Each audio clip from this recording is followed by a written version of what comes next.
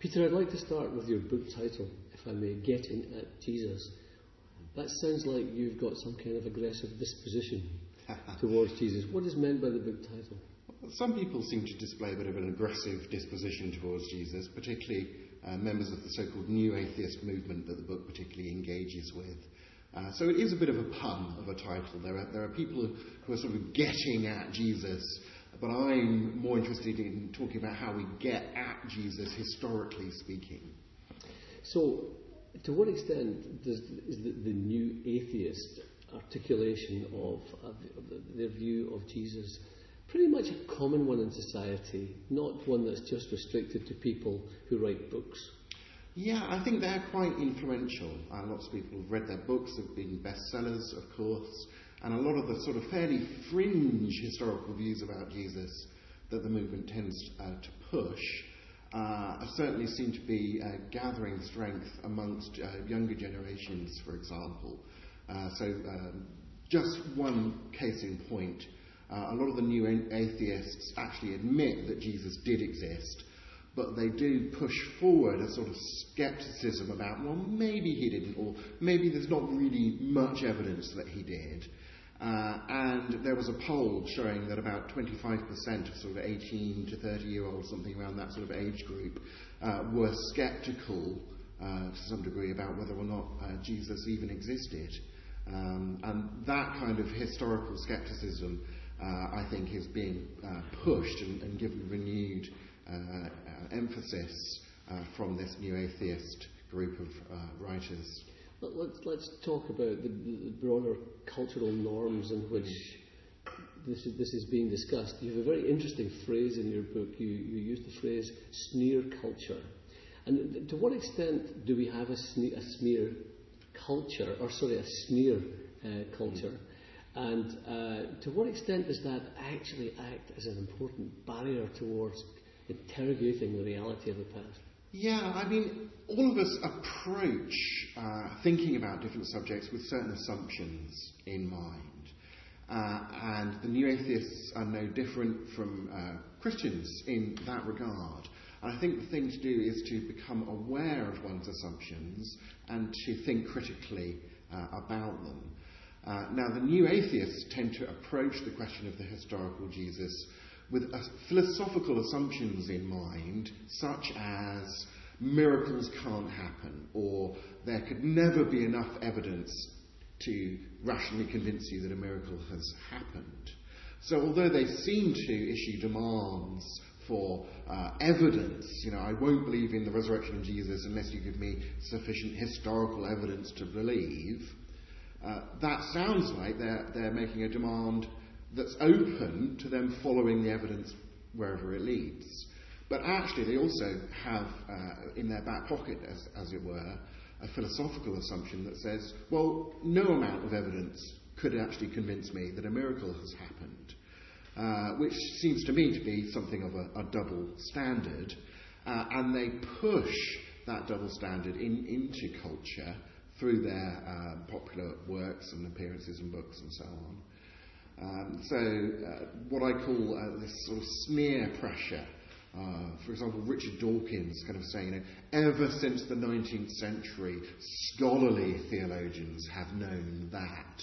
And then he'll say a bunch of sceptical things about the Gospels, or the 19th century was the last time anyone could admit to believing in miracles without it being embarrassing, and so on, without being embarrassed by that. Now, those claims are not truths, but actually, sociologically speaking, there are plenty of people alive today who believe in miracles and are not embarrassed to admit it, and so on. What's actually going on there is this sort of pushing of what I call smear pressure, of a peer pressure to kind of toe the line and to think about this subject in line with the philosophical assumptions that are in the background of this apparently sort of scientific, historical, empirical demand for evidence. They say the only way to know anything is evidence, say some of the new atheists. Now, I don't think that that's true. There are other ways to know things. But certainly when we're addressing questions about the historical Jesus, you want to ask questions about what's the historical evidence, obviously.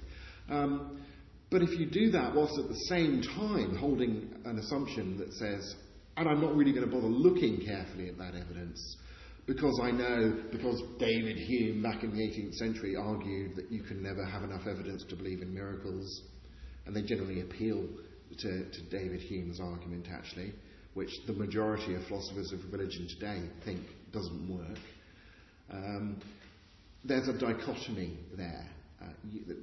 They're sort of giving with one hand and taking away with another. So, to what extent is it demonstrable, do you think, that Jesus was a historical figure who lived in Palestine around 2,000 years ago? No argument. Right. I think it is... nothing in history is 100% certainty, but so far as history of that kind of era goes, there's more evidence to show that Jesus existed than many other figures, uncontroversial figures of history. And that's simply because there are so many different independent sources talking about Jesus. Not just Christian sources, but Jewish sources, Roman sources, sources that are independent of one another, and that all point to the same conclusion. And lots of other kind of standard historical criteria that historians will use to ask, is this a good source of testimony about this topic? When you run these sources of testimony about Jesus through these standard historical criteria, then they pass those criteria very well. So even the vast majority of atheist, agnostic, Jewish historians, classicists, and so on think that there was a Jesus figure back in first century Palestine. So if people are more or less pressurised, certainly through looking at the evidence rather than making assumptions, that Jesus was a historical figure, it only takes us some way to the point where you actually accept there is any great significance, such as the significance Christianity would attribute to this person. So, for example, he might have been a great moral teacher. To what extent is that a perfectly reasonable interpretation of who Jesus was? Right, so many, even atheists will say, yeah, there was a Jesus, and I think he was a good moral teacher, and his life gives us some good life lessons and so on. But I don't believe, as one atheist philosopher put it, I don't believe the supernatural baggage that comes with a Christian kind of belief in Jesus. And I think the key issue there has to be the question, well, what does the evidence show? And to be aware of the fact that we need to be aware of the philosophical assumptions, again, that we bring to that question. So if we're really asking the question, what does the evidence show? And we're willing to follow the evidence, if it's good evidence, where it points, we can't at the same time bring to that investigation a philosophical assumption like it's absolutely impossible that there's anything supernatural. Because obviously then no amount of evidence would be able to convince you. And you're not really open to following the evidence where it leads, because you have this dogmatic philosophical assumption in the background. But even atheists don't need to do that. Atheists can hold their atheism or their materialism or their sort of naturalistic worldview as a working assumption that could be overthrown by good evidence. And if you do that, you may approach the subject of, did Jesus rise from the dead? Thinking, well, probably not, because I think miracles probably don't happen, but I'm open to being convinced otherwise if there's really good evidence. And then the question becomes, well, what is the evidence? What's the data? How do we go about assembling what the relevant data to take into account is? And once we've done that, what are the good ways to go around thinking, what is the best explanation of that data? What is the most reasonable historical story to tell about what actually happened in the past? So, to some extent, you preempt my next question, which is, what is the pathway that you personally feel it is legitimate to follow to draw what is, in the 21st century, rational context of rational thinking, quite an amazing claim that Jesus did miracles. So, yeah. So you need to have some quite extraordinary evidence, I would have thought, to make such an extraordinary claim.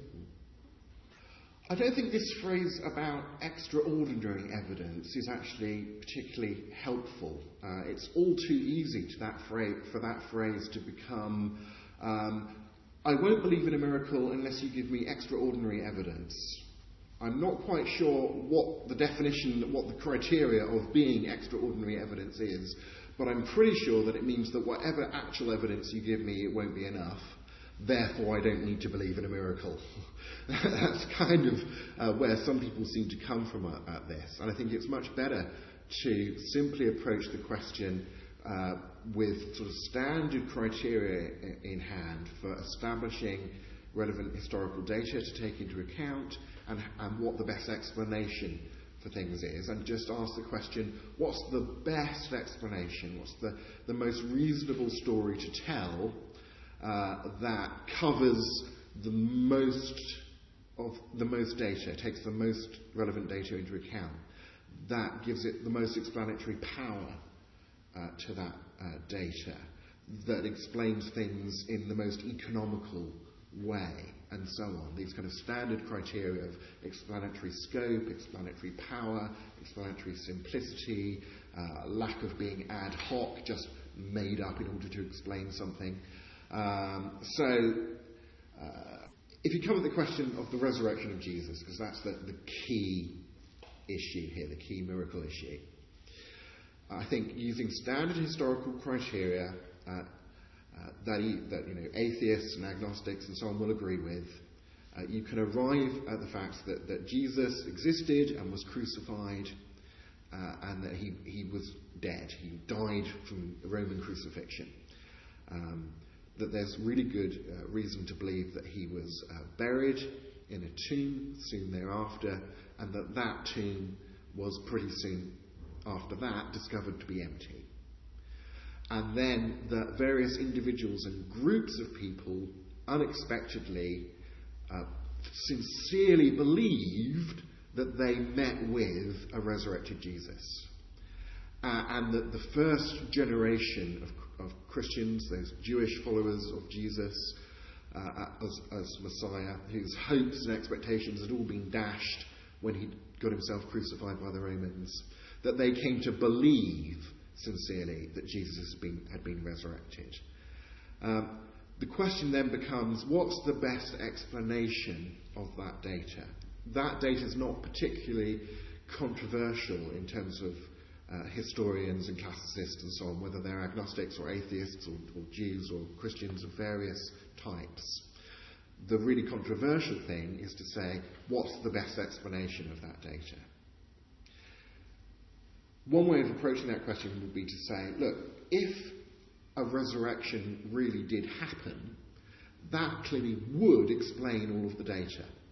It would explain why Jesus' tomb, in which his dead body had been laid, was empty. It would explain why people sincerely believed that they had met him. It would explain why people came to believe that a crucified man, which was culturally just absolutely beyond the pale, was the Messiah, was the Son of God. It would explain the origin of Christian belief and so on. And the question is there a better alternative, a more powerful, more plausible, simpler, better explanation than the one that the original Christians gave for their belief, than Jesus really did rise from the dead?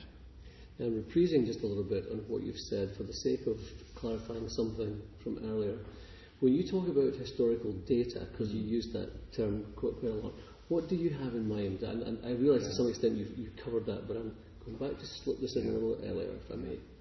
So when we do history, we do history through sources of testimony, basically. And in terms of ancient history, that boils down to what we can recover and reconstruct of what people a long time ago wrote down. And we have to ask all sorts of standard questions like how far after the supposed event that they're talking about did they write that down, or did their information get collected by someone and written down? Were they in a position to know what they were talking about? How accurate a reflection of what was written back then is the copy that we can reconstruct now, and so on. And when we're looking at the historical Jesus, there are non-biblical texts that are relevant, but the key historical texts, for obvious reasons, have been gathered together between the covers of what we now call the New Testament in the Bible. We want to ask serious historical questions to investigate those texts and so on. But quite apart from the question of thinking, say, is St. Matthew's Gospel a generally reliable historical biography of Jesus? Even if you set aside that question, using the standard historical criteria, you could say, even if we were to assume that Matthew's Gospel is a generally unreliable source of historical testimony, if there are sort of nuggets of information, of testimony within that Gospel that pass multiple historical criteria, things like people don't tend to just make up stuff that's embarrassing to themselves. So when Matthew's Gospel says that the original witnesses to the resurrection and the empty tomb and so on were women, in cultural terms of the day, that would have been embarrassing to whoever it was who wrote that Gospel. It would have been convenient for them, in terms of trying to convince other people to believe what they did, to say that some obviously reliable men had discovered the empty tomb first, or had seen the risen Jesus first, and so on. And the fact that they don't do that they say it was women, is a pretty good historical indicator that, well, they said that because everybody knew that that's what had happened, that it was the women who were the first claimed witnesses, and so on. And there are various criteria that historians use, like this criteria of embarrassment, like having multiple independent sources of testimony that say the same thing. And if you get bits of data that, as I say, data that pass multiple of these criteria, you end up thinking, okay, these are the really trustworthy, in purely historical terms, the really trustworthy nuggets of information that we ought to take into account, even if we were minded to think that our sources of testimony about Jesus are, generally speaking, unreliable, which I don't think they are. But that's a whole kind of separate argument, and these different strands of argument can, of course, run in parallel. The Gospels are the primary source of information about Jesus, I would think. You would be clear to argue otherwise. And so their reliability is extremely important. How would you assess their reliability, especially taking into account the scepticism that says, well, we don't even know who these authors were, and they were written decades after the events they're purported to portray, and who would really put their trust in documents which were constructed under those circumstances, and we don't even know the originals anyway. So it's looking pretty black in terms of reliability. So the four canonical Gospels that are now in the New Testament are certainly our most fulsome sources of biographical information about Jesus from the first century. And scholars a long time ago actually used to think that the Gospels were quite late. They would have said that maybe John's Gospel was as late as in the second century. But we now have manuscript evidence from very early in the second century that shows that John's Gospel was probably written in the first century, and it's agreed that John's Gospel is the latest of the Gospels, so the other Gospels are earlier, And these days, it's not at all sort of on the fringes of New Testament scholarship to think, say, that Mark's Gospel might have been written sometime in the 40s AD. I have a suspicion that Mark might have been written in 49 AD. And its publication in Rome may even have been what sparked rioting amongst the Jews that the historian Tacitus tells us about.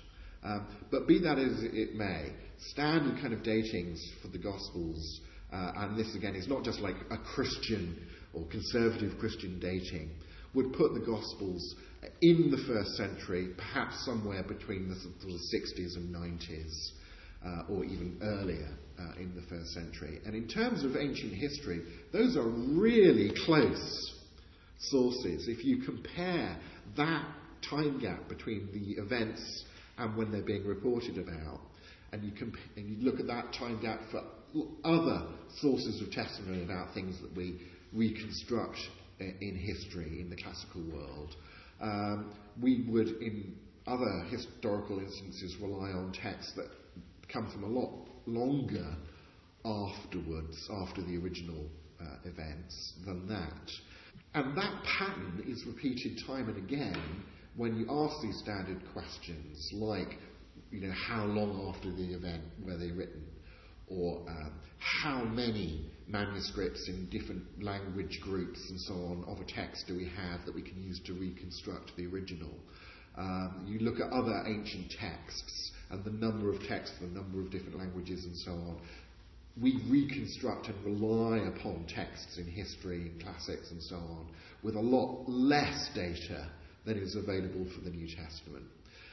So one would have to think, basically, that if you're going to be sceptical about the canonical Gospels on the basis of things like, oh, they were written too late, or we can't reconstruct what the original said, you would, playing fair by the same rules, you would have to become sceptical about all of ancient history.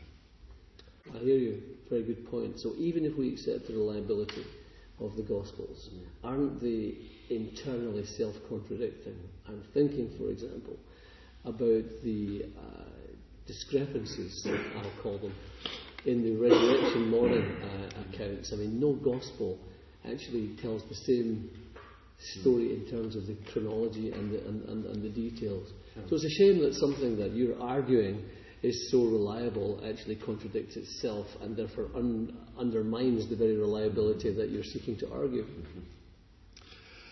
So people will often criticise the Gospel accounts, say, of the resurrection, the discovery of the tomb, the resurrection appearances and so on, by saying they seem to, at least on the face of it, contradict one another. I think there are a number of things that can be said in response to this criticism. The first is that it's beside the point in terms of us using the standard historical procedure of using these historical criteria to establish reliable bits of information that we need to take into account when we're reconstructing our story about what happened in the past.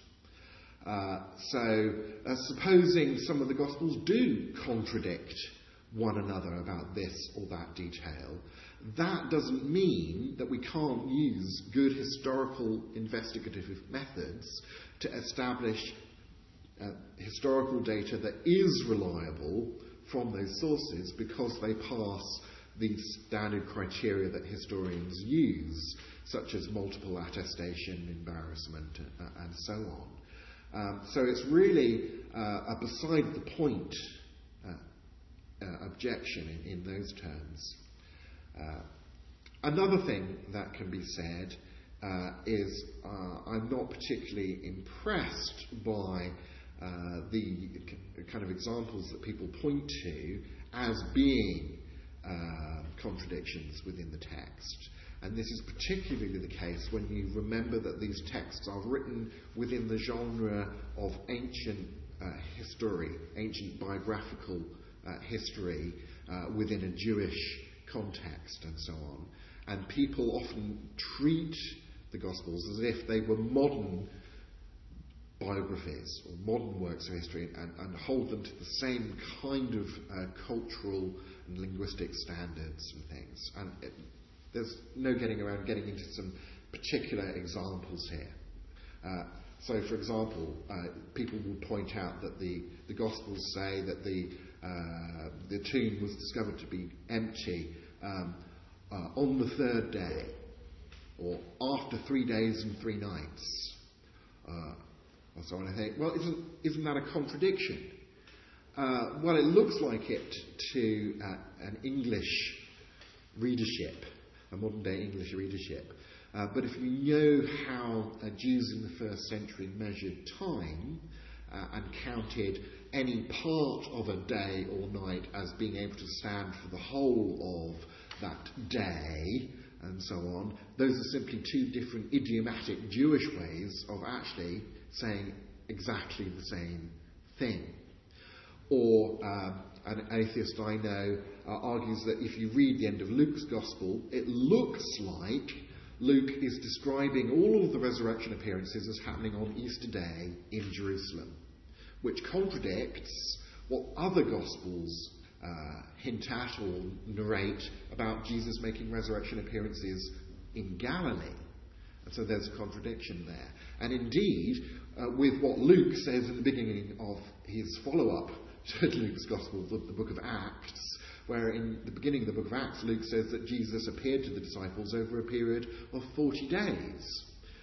So is Luke contradicting himself, or is there something else going on here? I think there's an indication there's something else going on here. If you look in the original language, the Greek of Luke's Gospel, you can see that Luke stitches together his accounts of Jesus' resurrection appearances with the little Greek word D, which gets translated in our English New Testaments often as like, and then. And so you read Luke and he says, Jesus appeared to so-and-so, and then he did this, and then, and then. And it reads superficially like, oh, it's all happening right one after another, and that must mean it's all on the same day. But the Greek term can also just mean, and then the next thing that I'm narrating is. One thing happened after another, but not necessarily directly after another. So it could be translated as, and moreover, this happened, and moreover, this happened. And when you read the end of Luke's Gospel in that way, you can see that, well, maybe this, and this happened on Easter Day, and then he uses the D, and moreover, here's another thing that happened. Maybe that happened several weeks later. And there's a gap in there that's sort of hidden from our eyes by the fact that we are reading what Luke wrote in translation of the original language, and we lose that nuance and read how we would write history into the text rather than reading out of the culture, the cultural background of the text.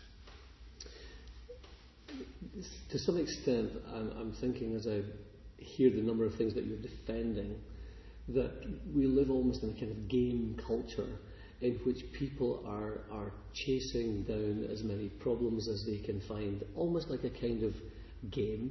And when they find one, they use it as a reason to undermine the whole edifice and the whole building comes tumbling down. I wonder two things. If you agree with that, in which case perhaps you'd have to restate it in your own words. And to what extent you feel that really does act as a serious barrier to a serious pursuit of truth, if that's the mentality that we bring. Yes, it's the mentality that we bring to our pursuit of truth in this area or any other.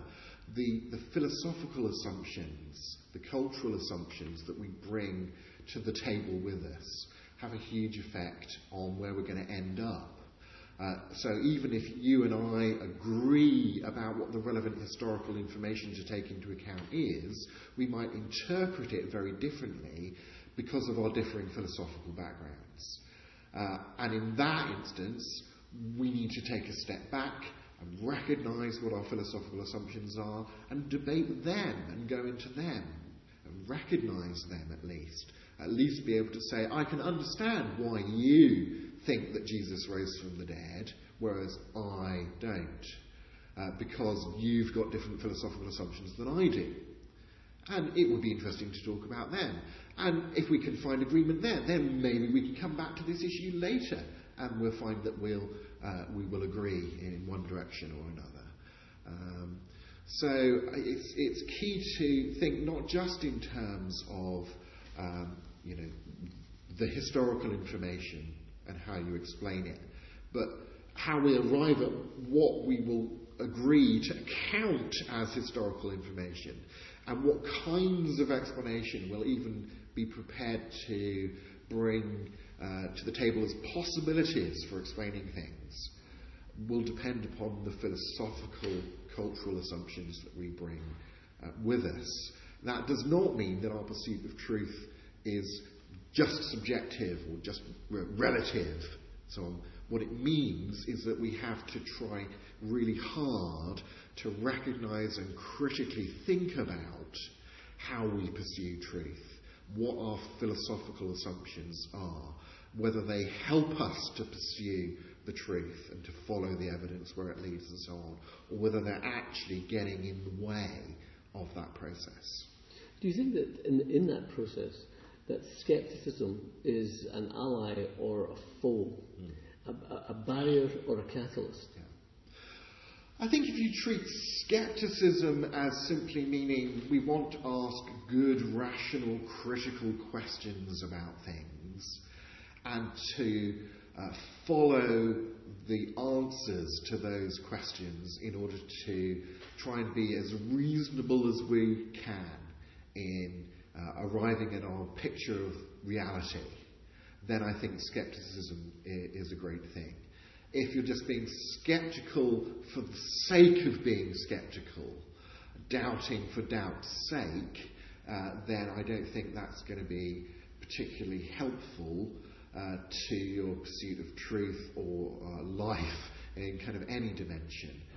So it kind of depends what you mean by, which is a typical philosopher's answer to a question. It depends what you mean by it. But if scepticism is just, let's ask good, sensible questions about what really happened in the past.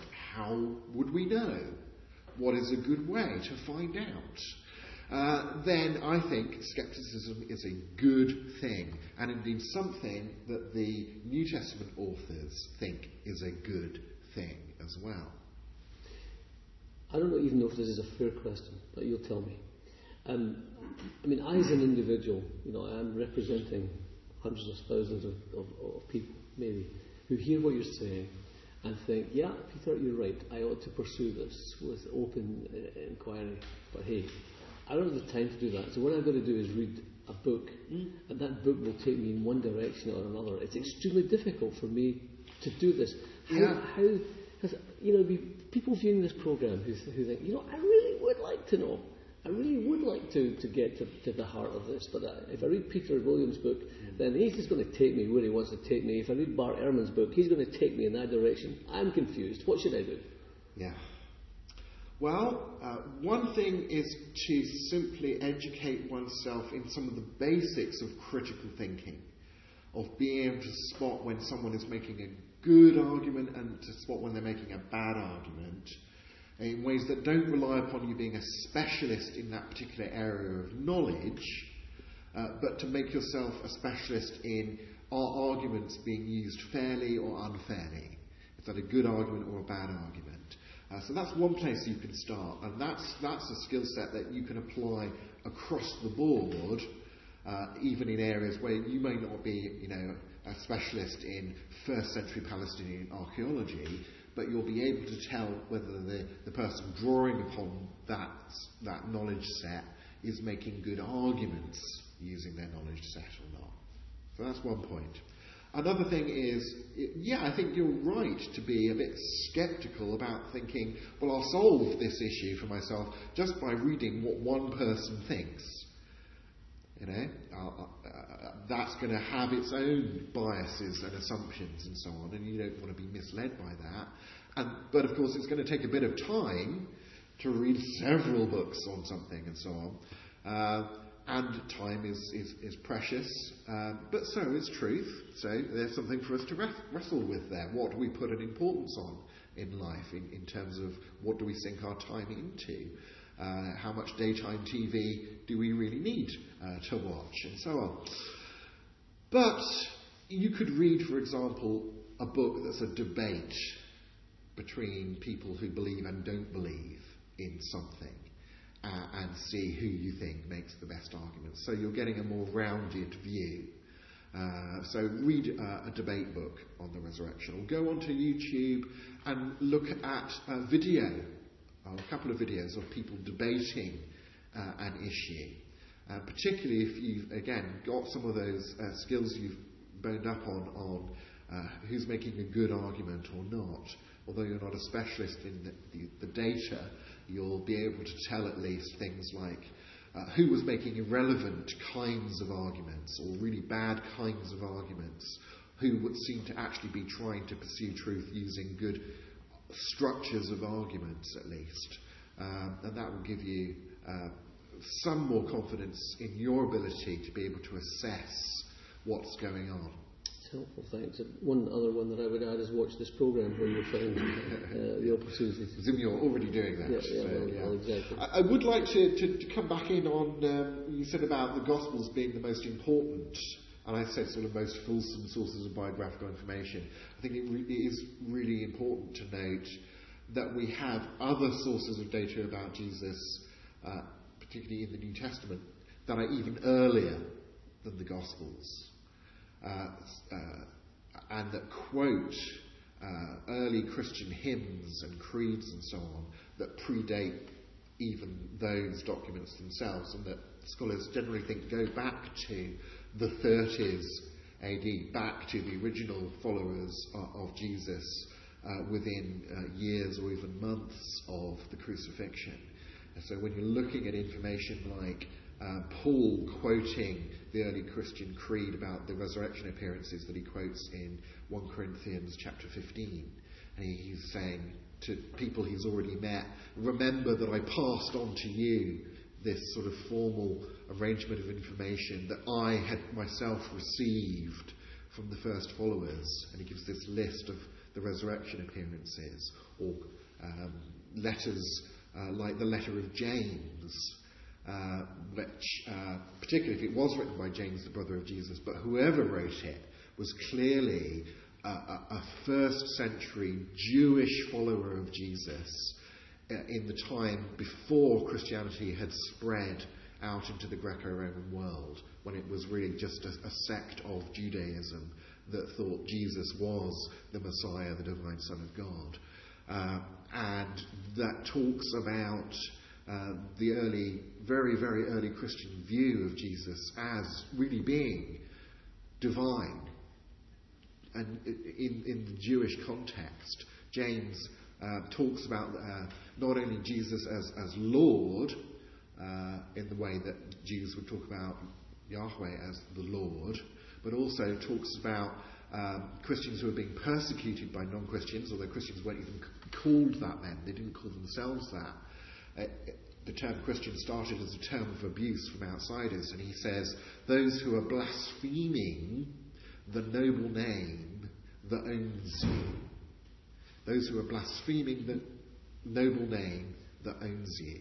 And this is an Old Testament formula for the people of God, Israel, being owned by God, being owned by the name of God. And he's now applying this to the abuse that followers of Jesus are getting for being followers of Jesus. So I think in historical context, it's clear that he's talking about this outsider coining the term Christian, which literally means sort of Christ slave, Messiah slave. And he's saying that people who are using this terminology are blaspheming the noble name that owns you, which is a parallel to God's ownership, of the people of God in the Old Testament. And I think that's a very strong indication of how James whoever wrote the letter of James, is viewing Jesus from a really early Jewish context, follower of Jesus in the first century. And the book of James, I think there's a very strong historical reason to think it predates the fall of Jerusalem in 70 AD, and it may well date as early as sort of 45 AD, which, given that Jesus was crucified in 30-33 AD, that's astonishingly close historical information reflecting people's view of Jesus, or at least some people's view of Jesus, very close to the events. Just on the subject of picking things up, I wonder if you would say just a sentence or two about what you mean by the embarrassment of using women's testimony. Because you explained very well that it was an embarrassment, but why should it be? Okay. It's an unfortunate truth that first century culture was not kind to women and did not look upon women as serious people, serious sources of testimony, and so on. It's not true to say that women were not allowed to give testimony in legal contexts, but their ability to do so was certainly very restricted, and they were viewed as sort of second-class witnesses. If you were just making up a story, particularly one that your culture was going to find implausible, and you wanted to do the best by give yourself the best chance of convincing other people to believe this story that you're spinning them, you would include male witnesses. And you see that in the later Gnostic Gospels, for example, where in the Gospel of Peter, I think it is, the Gnostic Gospel of Peter, Jesus comes out of the tomb and you have witnesses there, male witnesses there, to see Jesus and the cross coming out of the tomb, this sort of strange apocalyptic imagery happening, but it's all being conveyed through the figures of male witnesses. But the New Testament Gospels don't do that. They tell this countercultural, unexpected story of the tomb being found empty, and then that single individual person who was crucified as a blasphemer, such a culturally shameful death, that he's been resurrected and vindicated by the Lord. And who do they use as the primary witnesses to try and convince their fellow Jews that this has happened? A bunch of women. And it even admits within one of the Gospels, it says the women came and told the disciples about their experiences, and the disciples didn't believe them because it seemed to them like the babbling of women. We've been talking about sources and their reliability. Why are some competitors for true sources rejected then? You mentioned the Gnostic Gospels, for example. Sure. So people often wonder whether the so-called Gnostic Gospels might be competitors of information to the so-called canonical four Gospels in the New Testament. And the reason that they're not is simply that they're too late to be good sources of historical information. The four Gospels in the New Testament are only first century Gospels. The Gnostic Gospels are later than that. Even possibly the earliest Gnostic Gospel, so-called, is the Gospel of Thomas, which seems to date from the middle of the 3rd century, something like that. I can check that date for you, but certainly the Gospel of Thomas, there are indications that it's based upon a work called the Diatessaron, which is an early attempt to sort of compend the four canonical Gospels into one storyline and to put the sources together. And there are indications in the text of Thomas that Thomas is drawing upon that later Christian text which draws upon the four Gospels. So it's a later source of information. And also, unlike the canonical Gospels, which the tradition says are written by people like Matthew, who was frowned upon for being a tax collector, collaborated with the Romans, in other words. Or Mark's Gospel. Mark is a very minor figure. And although tradition says he was working as Peter's secretary, and got a lot of his information from Peter, one of the most important disciples, if you were just making up who the author of the Gospel was, why wouldn't you say, it was Peter? Well, that's what you do with, like, the Gnostic Gospel of Peter. It's far too late to have actually been written by Peter, but to give it an imprimatur of authority, you say, yeah, it was written by Peter. This is the Gospel according to Peter. And so the first century Gospels, they don't strain to try and give themselves credibility in the terms of their own culture, in a way that now, looking back upon things, actually rebounds to the credibility of those Gospels, whereas the Gnostic Gospels, which do strain to try and give themselves, puff themselves up with big titles and so on that can't actually be plausible, we can see that they're just trying to big themselves up. The original Gospels don't try to big themselves up because they didn't need to. Let's come to the central figure as we approach the end of this conversation about Jesus. The central figure is Jesus himself. Yeah. And there are some who claim that all that is claimed about him is just an interpretation that is not easy to substantiate. And so the question becomes, who did he think he was, and how certain are you of the answer? Yeah, who did Jesus think he was?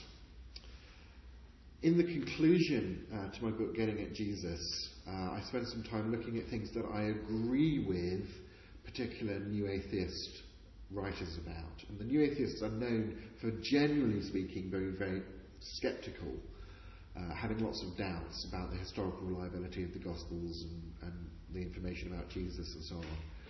But actually, new atheists recognise, at least some of them recognise, that Jesus believed himself to be divine. That Jesus wasn't a lying con man, and that he seemed to be sincere about that. That he wasn't someone who was just off his rocker and displaying the signs of psychosis and so on. Sam Harris, for example, talks about Jesus and Buddha and Lao Tse and the other sages of history. So there has to be a reflection there of the fact that actually there is good historical evidence to say that not only that Jesus existed, not only that his very early followers came to believe that he was divine, but as I said, they came to believe that, you can show, very early. They didn't come to believe that later, after a sort of evolutionary process of thinking about it, getting out into the context of the Greco-Roman world, who believed in, demigods and Hercules and so on. And as Christianity spread away from its Jewish roots, this idea that Jesus was not just the Messiah, but was the divine Son of God, sort of gradually grew up. This sort of myth-growing idea, this evolution of our view of people's view of Jesus. That didn't happen. The view that Jesus was the divine Son of the God of Judaism arose from the first generation of Jewish followers of Jesus, as you can see from documents like the Epistle of James. And that, of course, raises the question, well, why did they believe that? Where did they get that belief from? How could they have so radically misinterpreted what Jesus was telling them if Jesus himself hadn't done things that had encouraged them to adopt that view of him? And so we have early, really historically early, and multiple and independent and so on sources of information that all point to this conclusion that Jesus really had this very high view of who he was, of the role that he thought he should play in our relationship with God. Now this is my last question on this area. This is 2,000-year-old history. Why does it matter? We have been talking about 2,000-year-old history, but it matters because if it's true, if the Christian understanding of Jesus which I've just been arguing is basically Jesus' understanding of Jesus. If that understanding of who Jesus was is true, then it is true today that that is who Jesus is. Because he wasn't just claiming to be a prophet from God with a message for us, or a great moral teacher whose a way of life we should try and emulate, or something like this. He was claiming to be the divine Son of God who was the way for us to enter into a relationship with God. And so he's part and parcel of God revealed to the Jews, now revealing a new covenant relationship that was going to include not just the Jews, but as the Old Testament had always promised, a new covenant that would include the Gentiles as well. Jesus was saying, I'm it, folks. I am God's self-revelation to you, holding out the hand of forgiveness and friendship and relationship. Take my hand, come with me into the kingdom of the Father, you know. And if that's true, wow. And if it's not true, it's really important that we find that out as well. The one thing it can't be, as C.S. Lewis famously said, is that Christianity it couldn't be a sort of uninteresting, irrelevant thing. It was sort of either a really dangerous, dastardly contrick or misunderstanding that was really deceiving people, or the most marvellous revelation of truth. There are some people who, of course, would say, well, it can't be true, because if it was true, if it were true, there wouldn't be a God in heaven who was prepared to preside over our suffering. To what extent does suffering and evil contradict all of that? Yeah. So I think it's clear that the whole problem of suffering and evil is the biggest objection to belief in the kind of God that Christians believe in. It's not actually an objection to theism, a belief in God per se. It's an objection to belief in a God who created the world and knows about it and cares about it and is all powerful and all loving and so on. But that's the kind of God that Christians believe in. So we have to wrestle with this question. Huge area. Let me just say a couple of things really quickly, if I can. First off, traditionally philosophers used to think that there might be an argument here that proved that God couldn't exist. That the obvious existence of evil could be used in an argument that disproved God. Today, amongst philosophers of religion, even amongst atheist philosophers of religion, there's a general agreement that that's not the case. And the debate amongst philosophers has moved on to the question of whether or not and to what extent evil may, to some degree, count against belief in God.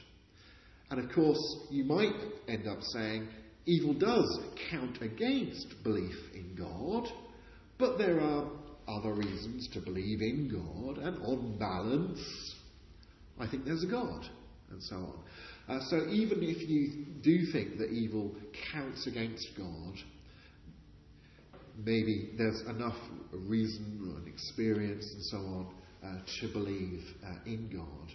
And part of the sort of process of balancing up the evidence, as well, that you need to take into account is, of course, the revelation about, well, who is Jesus? What is the evidence that Jesus is who he thought he was? Particularly, what is the evidence that he really rose from the dead in vindication of his views? Because if the Christian understanding of Christ is true, that would show that God is not a God who's sort of just out there and created the world and is remote from it and its suffering and so on, but that it's a God who entered into the life of the world by becoming one of us, to live life alongside us, to die for us a horrible, mutilating death on a cross for us, in the process of reaching out to us and establishing this new covenantal relationship with all that's open to all of humanity and so on. A God who, in a sense, you could say, for the sake of having a relationship with beings who have the freedom, the free will given them by God that allows us to reject relationship with God and to reject doing the right thing, which is the only way in which we're empowered to have the freedom to choose to do the right thing and to choose to accept relationship with God, that in order to permit that, God is willing to suffer our sin, our own rejection of the right thing, our own rejection of Him. You might look upon the cross as God's way of sort of figuratively displaying to us the suffering that God is willing to put Himself through for the sake of relationship with humanity that can begin now and which will flourish eternally in what the Bible calls the new heavens and the new earth. So there are signs there within the Christian story, there are resources within the Christian story that might make you look upon the evils and the suffering involved in life here and now, which the Bible absolutely recognises with and grapples with, but puts that within the context of what God is doing in and through creation, that might give you a new perspective on it. So just a couple of things quickly. You mentioned the Bible and its mention of suffering. I mean, I think a lot of people might be surprised to learn, maybe that might be the right verb, that the Bible actually does not find suffering a surprise, but actually predicts it, takes it as a normative. Absolutely.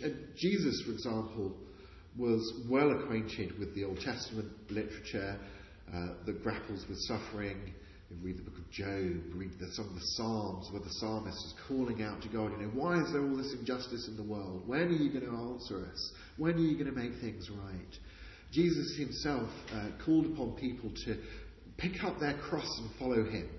Come and follow me, guys, and really suffer. That was his offer, in a sense, to people. He said we had to die to self in order to live to the new life that God was offering us, and that following him would involve being persecuted by those who hated him. And he said, rejoice when people call you names because for my sake, because of my name, and so on. So Jesus predicted that his followers would suffer for him. He didn't say, come and follow me and everything will come up roses for you now. In the long term, in the new heavens and the new earth, all things will come right. All things will be well, as Julian of Norwich famously said. But Jesus was well acquainted with suffering. His followers were well acquainted with suffering. And this so-called health and wealth gospel that comes out of some parts of the church, particularly in situations of poverty, can be very appealing. To think that here is a solution that's going to make life wonderful and better here and now and solve all your problems. Jesus doesn't offer that. The problem that Jesus is offering to solve is this problem of our own sinfulness, our own inability to do the right thing, our own falling short of God's perfect goodness, a perfect goodness that, if it were our task to become good enough for God, we would never make it. But actually Jesus is saying, we're going to solve this problem from the other end of the stick, as it were. I'm going to reach out and suffer on your behalf and then help you to become more like me as you follow me. Just over a week ago, we were interviewing a Holocaust survivor, and we were featuring that as part of our programme and asking the question, why does God not intervene? Do you have anything to offer on that? Yeah. It's a really tough one, particularly when you raise particular instances of evil, to ask the question, why did God allow this or that? Why didn't he prevent this or that? And I don't think we know.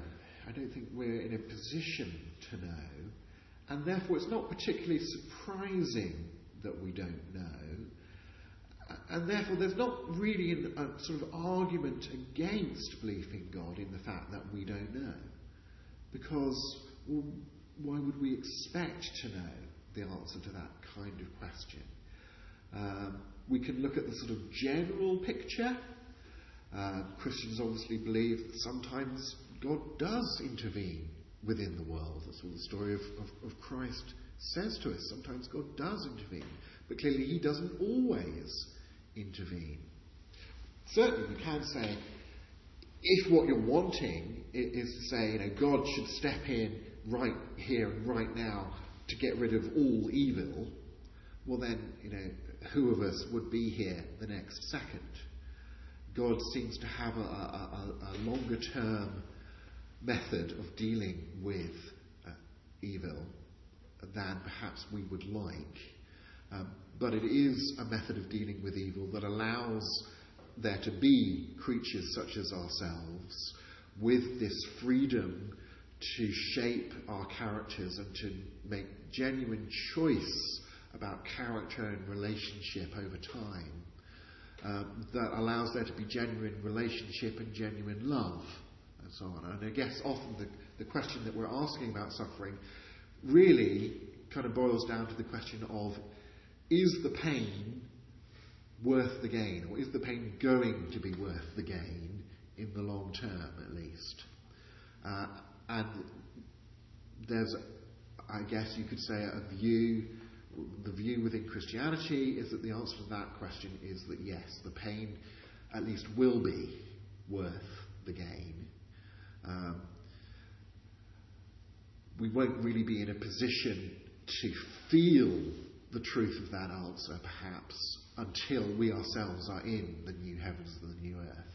We find it very hard to weigh in the balance things that we haven't yet experienced for ourselves. But it's still reasonable to think as a Christian that it will be the case, that it will have been worth it, and that life and the problems inherent within living life here and now are worthwhile. It's a worthwhile struggle rather than a meaningless, pointless struggle which life is on a materialistic, atheistic worldview. And if you might just reiterate the point succinctly, that would be helpful. I think I heard you say, I know I heard you say a few moments ago, that the dilemma of suffering is not a sufficient problem to dislodge the whole edifice of belief in God on account of all the reasons there are to believe. Could you put that in a kind of summary form for me? Sure. So even if you think that evil counts a bit against God, the question becomes, well, how much, and what other things do you have to take into account? So it might be, like in a court case, that one witness's evidence points to the guilt of the accused, but that doesn't mean that therefore they must be guilty, because there's other evidence to take into account. A key thing here that one might say is that when dealing with the problem of evil, you really have to appeal to some sort of objective, out there to be discovered notion of good and evil. But where do we find that standard of goodness that things fall short of if we exclude from our picture of reality a perfectly good God? If we say all there is in reality is atoms in the void, well, what is it that obligates us, objectively speaking, to do the right thing? What does it mean to talk about the right thing to do in a worldview that reduces everything to time plus matter plus chance? It just doesn't seem to fit. Whereas at least a theistic worldview gives you somewhere to fit this notion of an objective standard, an objective obligation to do and to be good, by saying maybe there is a personal reality that's therefore able to obligate us, to command us and so on, and that reality is trustworthy, is himself itself good, so that we can fit into our view of the world this transcendent, not dependent upon us, standard of goodness that's able to obligate us in a way that non-personal or impersonal things just obviously can't. And so to point to evil is actually to point to something that is in itself one of those clues to the existence of something more than just this world of matter and so on. That points to something, to someone good and transcendent beyond us. And that is at least part of what Christians mean by God. Great, Peter. Thank you very much indeed. Thank you for all that.